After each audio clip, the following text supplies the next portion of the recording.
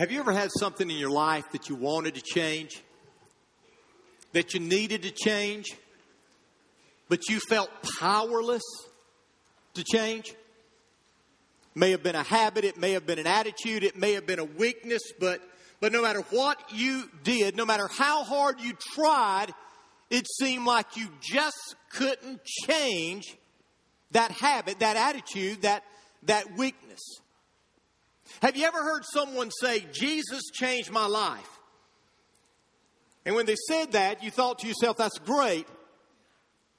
But how does Jesus change a person's life? I heard about a man who came down to the altar at church and just knelt down there because he needed God to change his life. And while he was there kneeling and just talking to God, someone came up to him and put their arm around him and said, you just need to let go. After a while, someone else came up to him, put their arm around him and said, you need to hang on. And then after a while, someone else came to him, put their arm around him and said, you need to pray through. And needless to say, this man was confused. Did he need to let go? Did he need to hang on? Did he need to pray through? I mean, how does change take place? This month we've been talking about that. And one of the first things we've discovered is that resolutions don't work. 80% of the resolutions that are made on January the 1st are broken within 6 weeks. 6 weeks. 80% of the resolutions that people make are broken. Resolutions don't work. You see, we don't need a resolution. Change doesn't happen because of resolutions we make. Change happens because of a revolution that we experience, a revolution that we experience on the inside of our life. The truth is, God says that I am powerless to change on my own. Speaking through the prophet Jeremiah, God said this. He said, can the Ethiopian change his skin? Can the leopard change his spots? Neither can you do good who are accustomed to doing evil. In other words, you're never going to be able to change who you are at the core of who you are. You may be able to change a few habits here and there. You may be able to change a few things about yourself, but when it comes to your nature, when it comes to the very core of who you are, God's word says that you will never be able to change. And that's where some of you are right now. You know that you need to change. You desperately desire to change. And yet, regardless of how hard you've tried, regardless of how many resolutions you've made, regardless of how many self-help books you've read, you've discovered that you just can't change yourself. And what I've discovered is that when we attempt to change what we can never change, that leads to frustration, and then it leads to failure. But here's the good news. What we are powerless to do, God can do. You see, God can do in us and God can do through us and God can do for us what we can never do for ourselves. God can not only change us, God can make us brand new. In the book of Ezekiel, it says this. God says, I will give you a new heart and I will give you a new mind. I will take away your stubborn heart of stone, and I will give you an obedient heart. Now, don't miss that. God says, I'm going to give you a brand new heart. Now, remember, biblically, the heart isn't just a muscle that pumps blood through our body. Biblically, the heart is the center of your being. Your desires flow from your heart. Your emotions originate in your heart. That's why we are told in Scripture to guard our heart, because it is the wellspring of life. And understand, if you want lasting change in your life, then God's got to give you a new heart. But we not only need a new heart, we need a new mind. And the Bible says that God will give us a new mind as well. You see, the heart is the place where our desires originate. But the mind is the place where our desires percolate. And we need to be changed here, and we need to be changed here. That's why the Apostle Paul said, don't be like the people of the world, but let God change the way you think. Did you get that? Let God change the way you think. And so here's God working in our life, and He gives us a new heart, and He gives us a new mind, and He does what we can never do on our own. But here's the problem. It doesn't take long in this journey before we realize that even though we've surrendered our lives to Him, we've given Him control, we've asked Him to give us a new heart, we've asked Him to give us a new mind, we discover that, well, everything hasn't changed. I mean, we give our lives to Jesus. We're given a fresh start. We're given this new beginning. Everything's great. We're on cloud 9. And then all of a sudden, without warning, pow! It hits us. This desire springs up within us that we didn't think we would have anymore.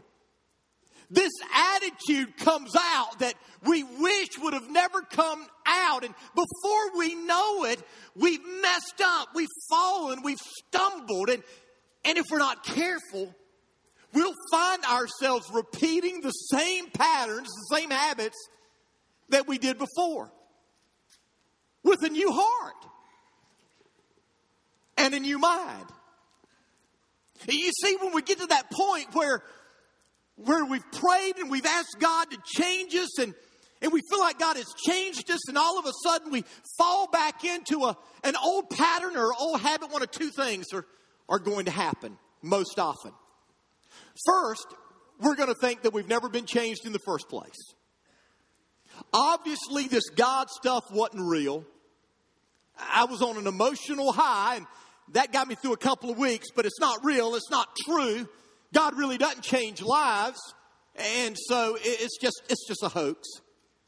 Or we think, well, I must not have really done it right.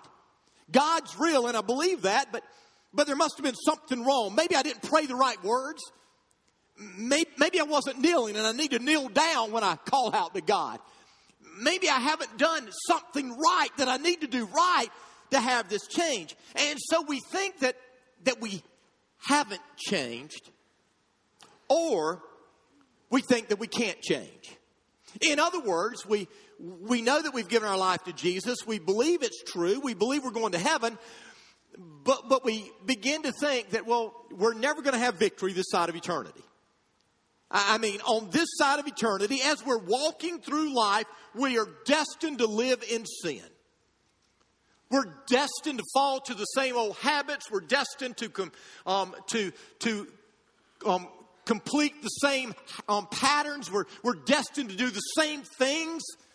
Our life will never really change until we get to heaven. And in heaven, everything's going to be great. And there are some people that think that. And the problem is both of those are wrong. And the reason people think that way, one, I must have not changed. Or two, I guess we never can change, is because they fail to understand that change, that salvation is a process. And it's a process that God is involved in, and it's a process that we are involved in. And I believe one of the absolute best passages in the Word of God that explains this is Philippians chapter 2, verses 12 and 13. If your Bibles are open or you've got it there on the note sheet or you see it on the screen, here's what it says. Therefore, my dear friends, as you have always obeyed, not only in my presence, but now much more in my absence, continue to work out your salvation with fear and trembling. For it is God who works in you to will and to act according to His good purpose. Now notice the phrase in verse 12, continue to work out your salvation. Now listen carefully. The Bible isn't saying that we can work for or we can earn our salvation. But what God is saying here is that God has a part, and you and I have a part in this change process. You see, salvation is both an event and a process. Don't miss that. That's vital to your spiritual health, that understanding. Change is an event and change is a process. And that's where many people get tripped up in their spiritual journey. We focus on the event and we forget the process. And because we forget that it's a process, we look in the mirror at ourselves, and you know what happens? We don't see what we want to see. And we get discouraged, we get defeated, we get frustrated. Or we look at other people who are in process, and we forget that it's a process. And they're not where we think they need to be. And we become self-righteous. We become legalistic. We become judgmental. You see, change, salvation is an event, but salvation is also a process. Now let's talk theology for a few minutes. The Bible talks about salvation in three terms. There is justification, there is sanctification, and there is glorification. Now, justification deals with my forgiveness of sins. I have been made right with God through the blood of Jesus. And because I have placed my faith in Jesus, I have been declared not guilty. Justification happens in the past for us who are believers. I have been saved from the penalty of sin. For me, that happened when I was a child. I was saved from the penalty of sin. I trusted Jesus' death on the cross to be the payment for my sin. I gave him my life as best I knew how, and I was saved from the penalty of sin. And then at the end of the journey, there is glorification. Glorification is the culmination of salvation. It's when we are in the presence of Jesus, when we are given a resurrected body, when Satan is thrown into the lake of fire, when we will never have to deal with him anymore. And so we're in God's presence. We have this sinless body, and we no longer have to battle against Satan. That's glorification. That's what the Bible calls our blessed hope. We all look for that. We all long for that. But between justification, I have been saved from the penalty of sin, and glorification, I will be saved from the very presence of sin. There is sanctification. I am being saved from the power of sin. You see, in this journey, I accept Jesus and I am saved from sin's penalty. And I am looking forward to that point when I will be saved from sin's presence. But in this journey called life, God is doing a work in me where he is saving me from the power of sin. And he is making me into what he wants me to become. Now, what is it that God wants us to become? Well, the Bible tells us that. In Romans chapter 8, verse 29, it says this. This is an incredible verse. It says, "For from the very beginning, God decided that those who come to him should become like his son." Did you get that? From the very beginning, God said, I want everyone who comes to me to become like my son. So we are justified. We are saved from the penalty of sin. We will receive glorification where we'll be saved from the presence of sin. But in this meantime, God is doing a work in our life. There is a process going on where he is making us to look more and more like Jesus. Understand, God's desire has never been just to give you a home in heaven. God's desire has always been to make you like Jesus. But that is a process, isn't it? And as we look at that process, we discover that God has a part and I have a part. And so I want us to talk about that for a few minutes. First of all, God's part in this process of salvation. What does God do? Well, notice what it says in verse 13.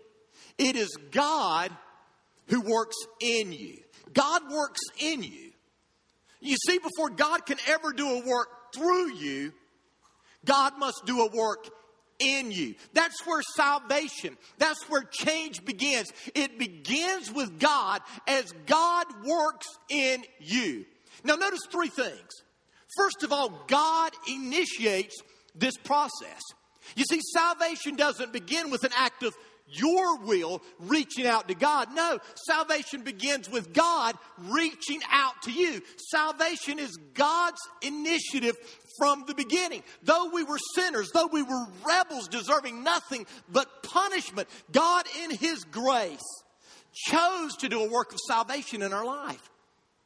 Throughout the Bible, we discover that salvation is not something we achieve through the works that we do, but it's something we receive through the grace of God. It's not a work of man, but rather it's a work of God. It is not a reward for the righteous deeds we do, but it's a gift for those who are guilty.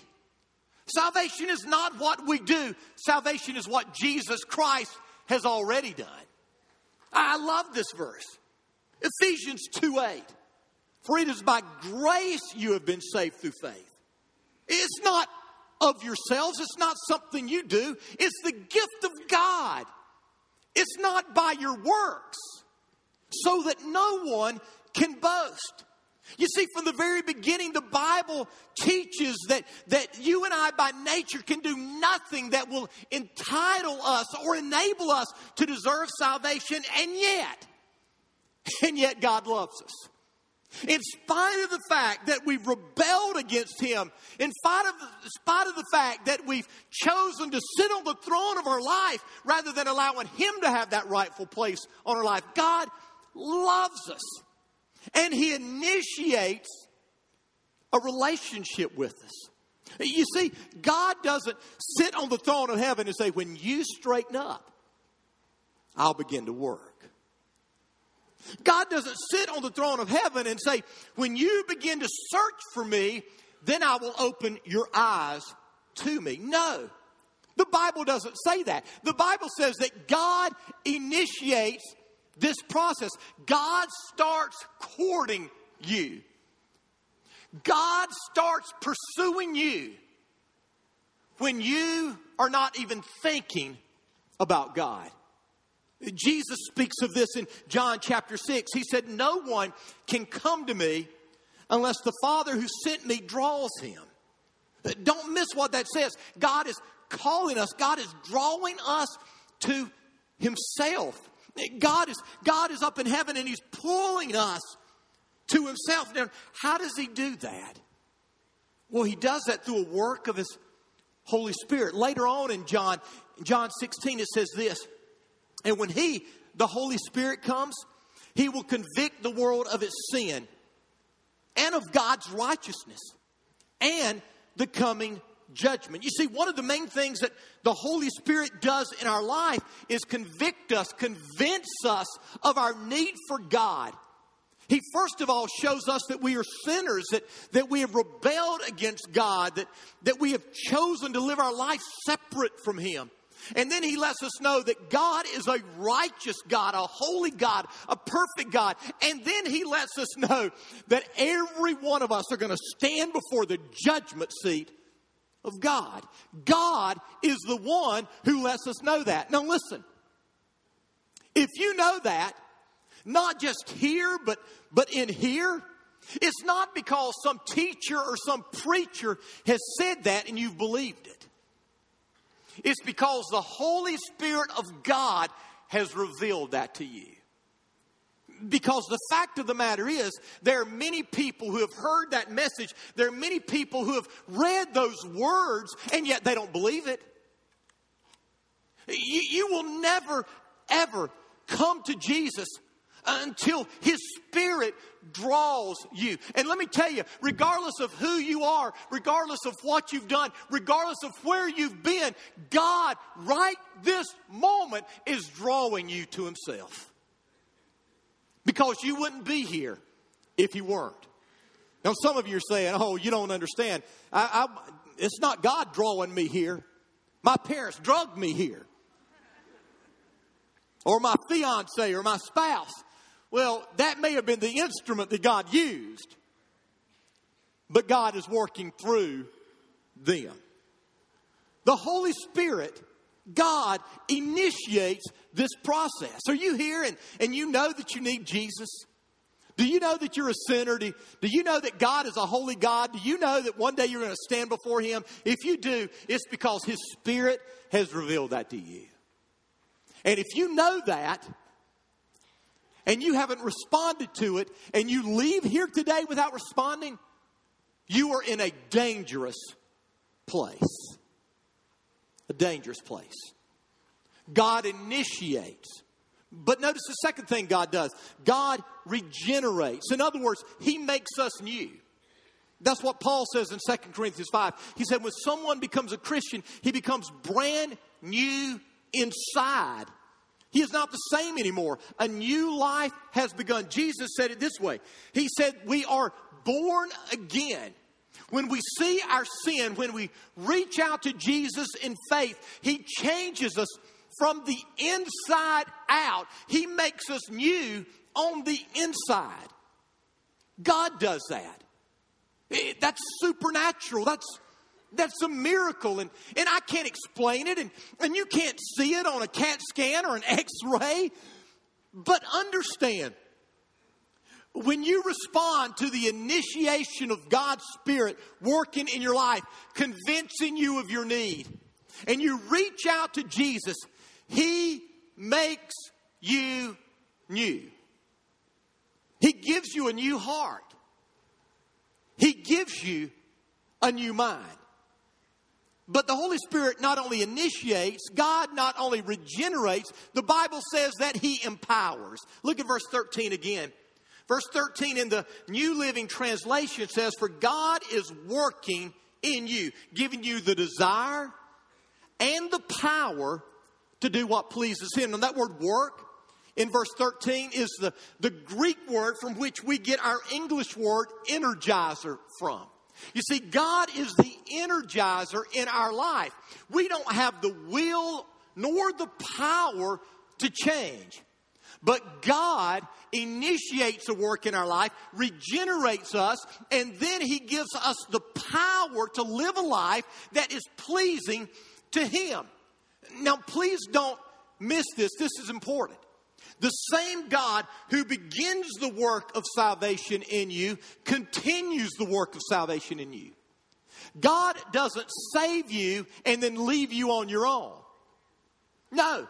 Through the power of His Spirit, He is working in you, giving you the power to live a victorious life. I love what it says in Romans 8, verse 11. It says, once the Spirit lives within you, He will bring to your whole being new strength and vitality. Now, do you understand who the Holy Spirit who lives in you is? The Holy Spirit is God. God takes up residence in your life. God is inside of you. God's DNA is coursing through your body. You remember the movie Spider-Man? Peter Parker's in a lab, and all of a sudden he gets bitten by a radioactive spider. And if you've seen the most recent Spider-Man movie, I mean, when he's bitten, all of a sudden you see these things happening, and the spider DNA of that radioactive spider begins to course through his body and kind of meld with his DNA. And all of a sudden he's changed, and he gets spider power. Listen, when you and I respond to the work of the Holy Spirit, and God regenerates us, and His Holy Spirit begins to work in our life, we're not given spider power, we're giving God power. And we don't have to live in defeat anymore. So that's what God does. He does a work in us. He initiates the work by revealing our need. He regenerates us, makes us new, and then He empowers us so that we can live the victory that God wants us to live. It's pretty good, amen?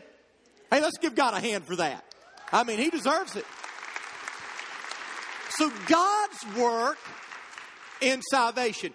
God is at work in you, giving you both the desire and the power to do what pleases Him. But then let's look at my part in the change process. Because remember, it's a process and it's not just God. I'm involved in the process as well. Look at verse 12. Notice what it says. Continue to work out your salvation. Now, don't miss that.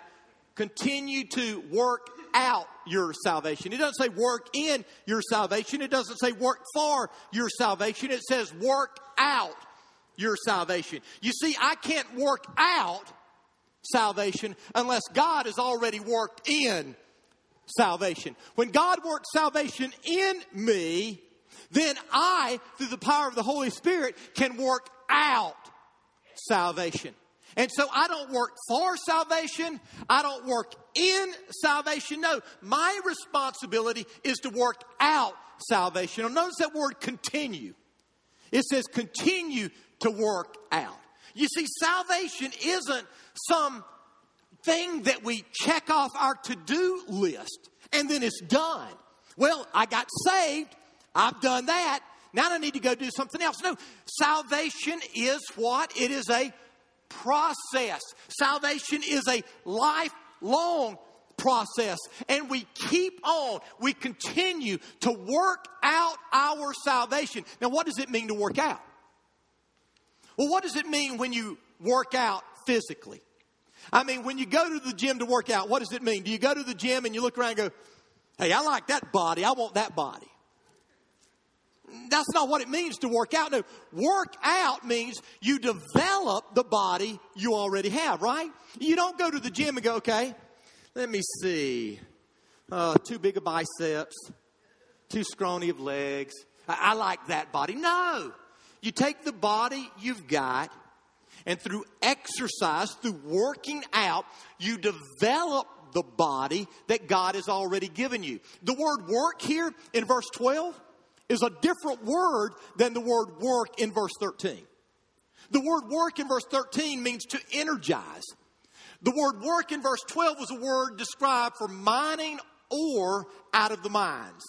It was used to describe getting as much ore out of the mine as you could possibly get. In other words, you see, when we work out our salvation, what it's saying is we are getting as much out of it as possible. That's what God wants us to do. He doesn't want us to sit back on our salvation past justification and go to heaven having lived a defeated life. No, He wants us to go to heaven having become more and more like Jesus. And so we work out our salvation. Now notice that final phrase, with fear and trembling. What does that mean? It means exactly what it says. The word fear is the Greek word phobos, which is the word we get our word phobia from. Fear. I mean, what this is saying is don't take God for granted. And a lot of people do that. There's a phrase in the Word of God that we don't talk about very much today, but it's the fear of the Lord, the fear of the Lord, the fear of the Lord. We talk about loving the Lord, and, you know, God is a loving God, and He is, but the Bible tells us that we are to fear God. I mean, do you understand who God is? You don't take God for granted. You don't take Him lightly. That's why the Bible tells us that we should examine ourselves to see whether we're in the faith. We should test ourselves. We never take for granted our life as believers. That's why Paul challenges us. I love this in 1 Timothy 4. He challenges us to keep ourselves spiritually fit. Listen to what it says in the Living Bible, verses 7 and 8, 1 Timothy 4. It says, spend your time and energy in the exercise of keeping spiritually fit. It takes time, it takes energy to stay spiritually fit. Body exercise is all right, but spiritual exercise is much more important and is a tonic for all you do. So exercise spiritually. Practice being a better Christian, because that will help you not only now, but in the next life too. And so Paul says you need to start a spiritual exercise program. You need to develop a workout regimen in your spiritual life. And so what I want to do is give you a workout program. And here's the thing. Regardless of where you are in your spiritual journey, you can do these things. And regardless of where you are, you need to do these things. Now, here's the first step in your spiritual workout program. You need to confess Jesus publicly. If you haven't done that, you need to do that. In Acts 2, verse 41, it says this: those who accepted his message were baptized, and about 3,000 were added to their number that day. One translation says, those who gladly received his word were baptized. In other words, when we've given our heart and life to Jesus, the next natural step is to confess him publicly. Let other people know what you've done. And biblically, the way that we do that is through baptism. Hear me. Look me in the eyes, regardless of where you are.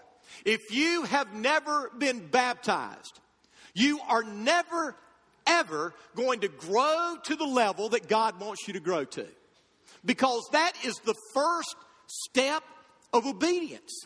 We see it in Acts 2 with those first believers. We see it in Acts 8 with the Ethiopian when he accepted Christ. He said, why can't I be baptized? We see it in Acts 16 with the Philippian jailer when he had beaten Paul and Silas and then got saved, and he and his family were baptized over and over and over again. We see this in Scripture.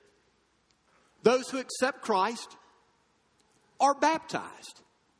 And there are some of you here today who have accepted Jesus as your Savior and Lord. And you really have done that. But you have never been baptized. And I'm here to tell you today, it's time to grow up.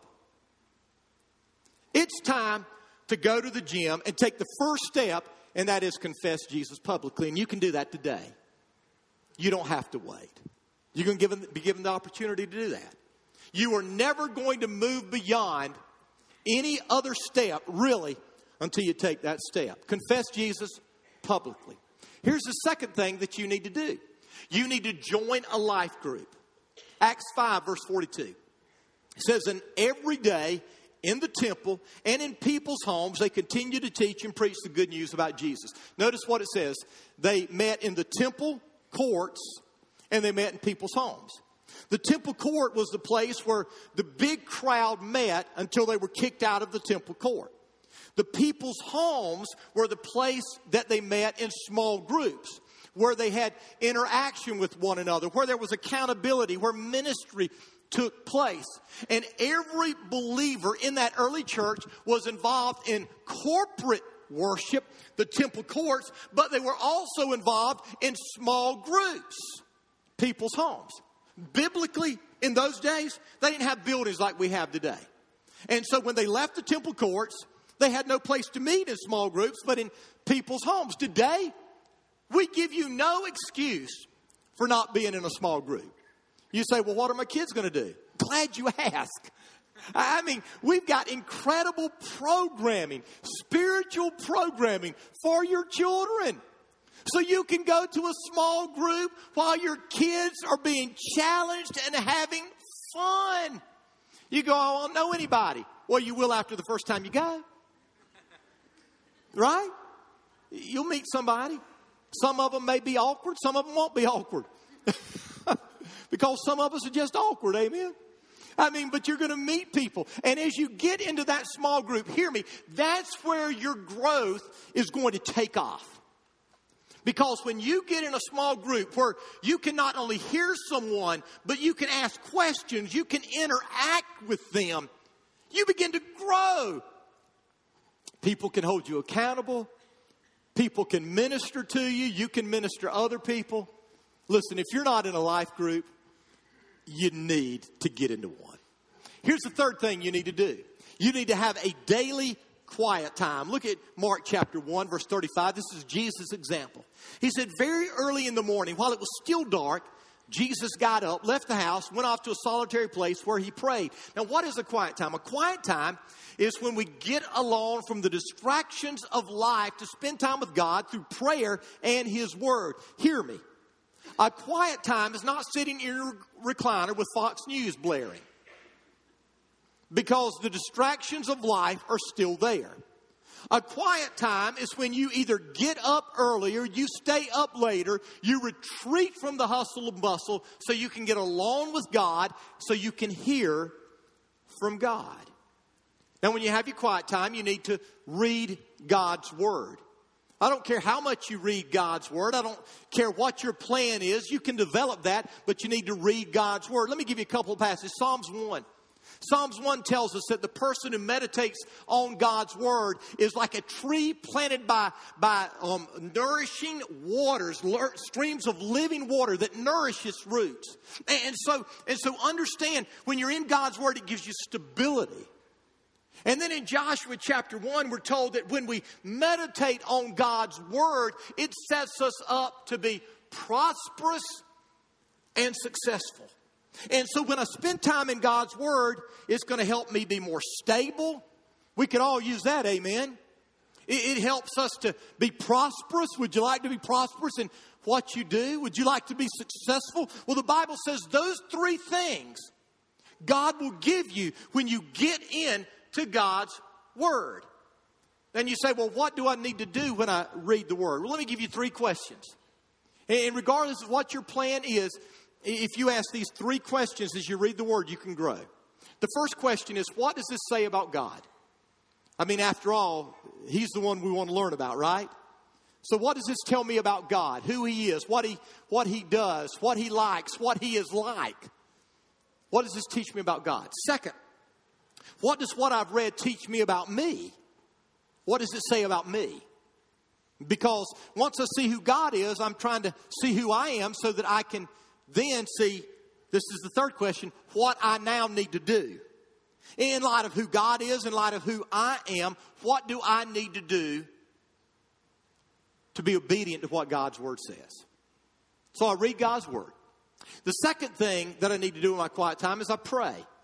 And prayer is talking to God and just being quiet and listening to God. Now, let me just give you 4 quick things that I use in my quiet time, my prayer time, that you may want to use, you may not want to use, but it helps me. It helps me because I'm kind of OCD or ACD or ICD or ADD. You know, I'm probably all of those things. But these 4 things help me stay on track as I'm praying. The first thing is P. I praise God. And when we praise God, I'm praising Him, adoring Him for who He is, and I'm thanking Him for what He's done. That's what praise is.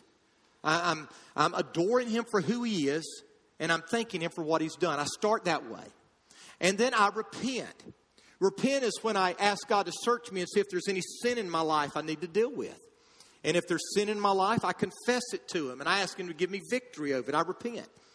The third thing that I do, once I've praised Him and I've repented of sin, is I ask. I ask God for things. I ask God for things that I need, that my family needs, that friends need, that missionaries around the world need. I ask God for things. And then the why is I yield. I yield my life to His authority, to His control. In other words, I go, God, this is what I'm asking for, but you know better than I do. And so if I'm asking anything that's not in keeping with your will, I want your will, not my will. And some people say, well, you shouldn't pray that way. Well, you pray however you want. I mean, personally, sometimes I pray selfish prayers. And if I'm praying a selfish prayer, I want God to know I don't want Him to answer it. Because if He does, it might mess me up. And so I want His will more than I want my will. So we develop a quiet time. So we confess Him publicly. We get baptized. We join a life group, a group of other believers that we're interacting with, studying the Word with. We have a quiet time. Fourth, we give our resources. Listen to what it says in Deuteronomy 14, verse 23. The purpose of tithing is to teach you to always put God first in your lives. Now, I know that we're hitting on a touchy subject when we talk about money. I know that, but hear me. Some of you have plateaued, and you're not going to move from that plateau until you trust God with your resources. You say, now, why are you telling me that? Because hear me. Just look at me. I mean, if you can't trust God with your money, then how are you going to ever trust Him with other more important things in your life? Are you tracking with me? I mean, you say you trust God with your life, but yet you don't trust Him to meet your needs with 90% rather than 100%.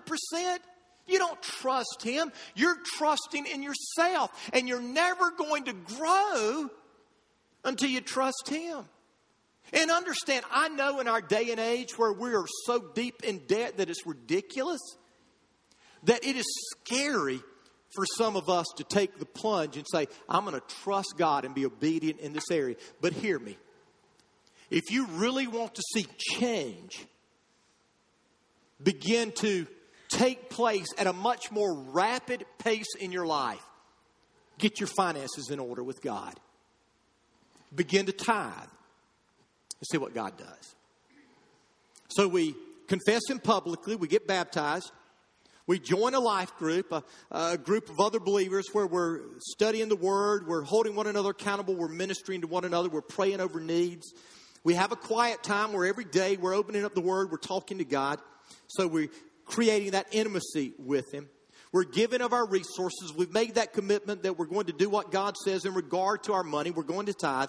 And then finally, we're going to share our story. We're going to share our story. 1 Peter 2, verse 9 says, but you are the ones chosen by God, God's instruments to do His work, to speak out for Him, to tell others of the night and day difference He has made in your life. I believe this is that last step that really propels us to change. When we get to that point where we put our fears aside and we begin to say, this is too important not to share with others. My friends need to hear about Jesus. My friends need to know that He's the really only hope we have. And if I don't share with them, who's going to share? The Bible says faith comes by hearing and hearing by the Word of God. But how can they hear unless someone tells them? We've been given that responsibility. Hear my heart. God's part, He initiates. He draws us to Himself through the power of His Holy Spirit. He regenerates. He makes us brand new as His Spirit comes to live in us. And then He empowers as the Spirit takes control of our life. That's God's part.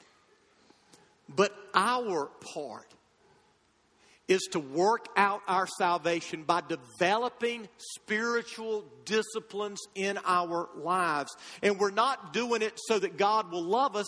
We're doing it because we love God. We're not doing it to work for our salvation. We're doing it to work out our salvation. We're doing it so that we can be all that God wants us to be. And get this, we're not doing it to please God, because God's already pleased with us. We're doing it to be obedient to Him so that we don't miss anything He wants to do in our lives. Now, where are you? You see, God works in and then we work out. So what step do you need to take this morning? Because the truth is, there may be some of you, I don't know your heart, but there may be some of you that the Holy Spirit is drawing you to Himself right now, and you have never, ever surrendered your will to His will. You've never responded to His love, His call, and accepted Him as your Savior and Lord. And you need to do that before anything else can happen. But then there are others of you who need to take that first step as a believer. Some of you have been a believer a short time. Some of you have been a believer for a long time. And you've never confessed Him publicly as a believer. You've never taken that first step. Some of you need to get in a life group. Some of you aren't in a life group, and you need to do that. Some of you need to start a quiet time. Some of you need to tithe. Some of you need to start sharing your story. Now, wherever you are, don't leave here without taking the step you need to take. So I want you to bow your head with me. With your head bowed, your eyes closed, I want us just to ask some questions right now. And as we ask these questions, we're going to pray and we're going to ask God to work in our life. With every head bowed, with every eye closed, if you're here today and you need to respond to God's calling in your life, you need to be saved. You've never been saved. You've never surrendered your life to Him. And that's the step you need to take today. You need to be saved. If that's where you're at, with every head bowed, with every eye closed, would you just raise your hand right now if that's where you're at? Is there anyone here that needs to respond to that call to be saved? Anyone? Raise your hand right now. Okay, I don't see any hands. Okay, there's one right over here. And then there's one right over here. Okay. Thank you.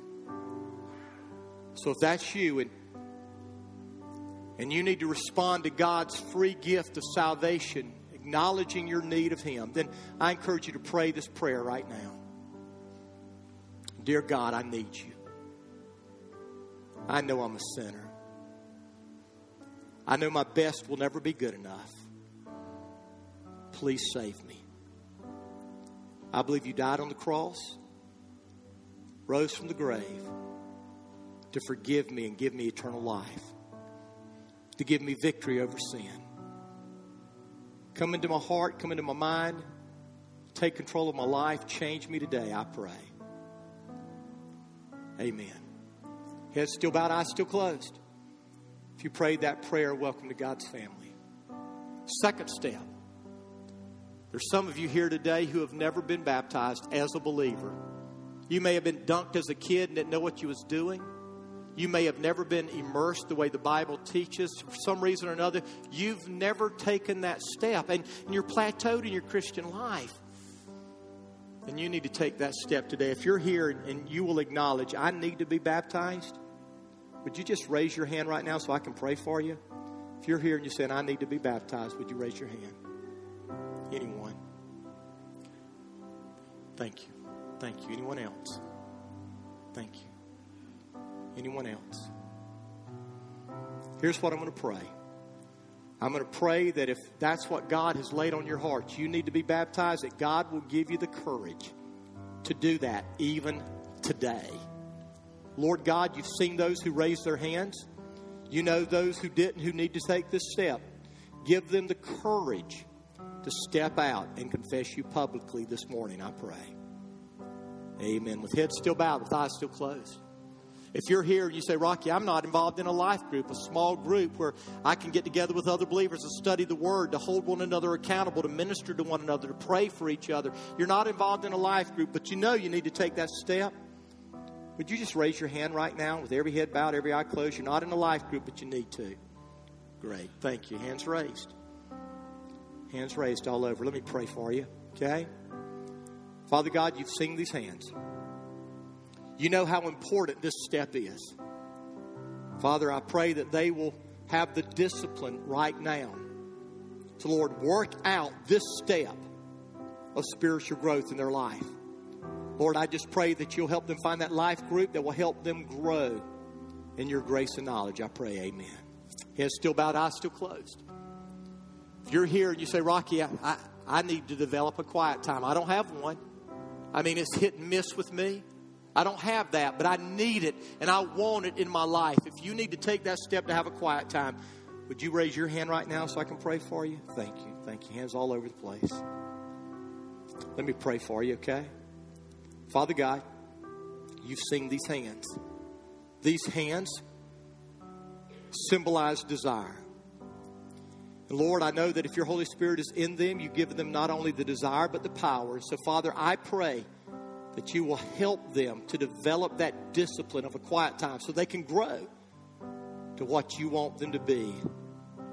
To grow so they can become what you want them to become. I pray in Jesus' name. Amen. Heads still bowed, eyes still closed. If you're here and you say, Rocky, I haven't tithed, it scares me to death. I really don't even know if I can do it, but I know the Bible teaches it. And I know if the Bible teaches it, it's what God wants. And I know I need to do it. Would you pray for me that I will have the strength and the courage to do this? If that's the step that you need to take, would you raise your hand right now so I can pray for you? Thank you. Hands raised. Others, raise them. Thank you. Thank you.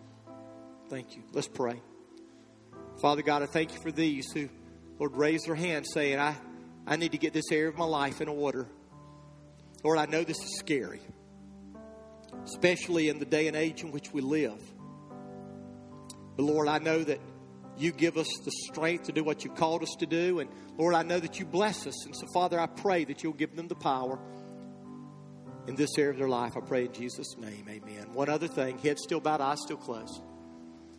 If you're here and you haven't shared your story, you're not sharing your story, but you know that that you need to. You know that that's the way that God saves people, by believers who have been transformed, telling their story to others. And you want to ask God to help you develop that strength and that willingness to share your story. Would you raise your hand right now so I can pray for you? Thank you. Thank you. Hands up. Thank you. Let me pray. Father God, I just thank you so very much for those who have raised their hands and said, I want to share my story with others. Lord, I know this is so scary. It's frightening. We're afraid of being rejected. We're afraid of messing up. We're afraid for so many reasons. But Father, I know you've just called us to share how you've changed our life. And so, Father, I pray that you'll be with each of these who have raised their hands. Give them the strength. I know you've told us you will, to share their story with people who desperately need to hear. And I pray this in Jesus' name. Amen.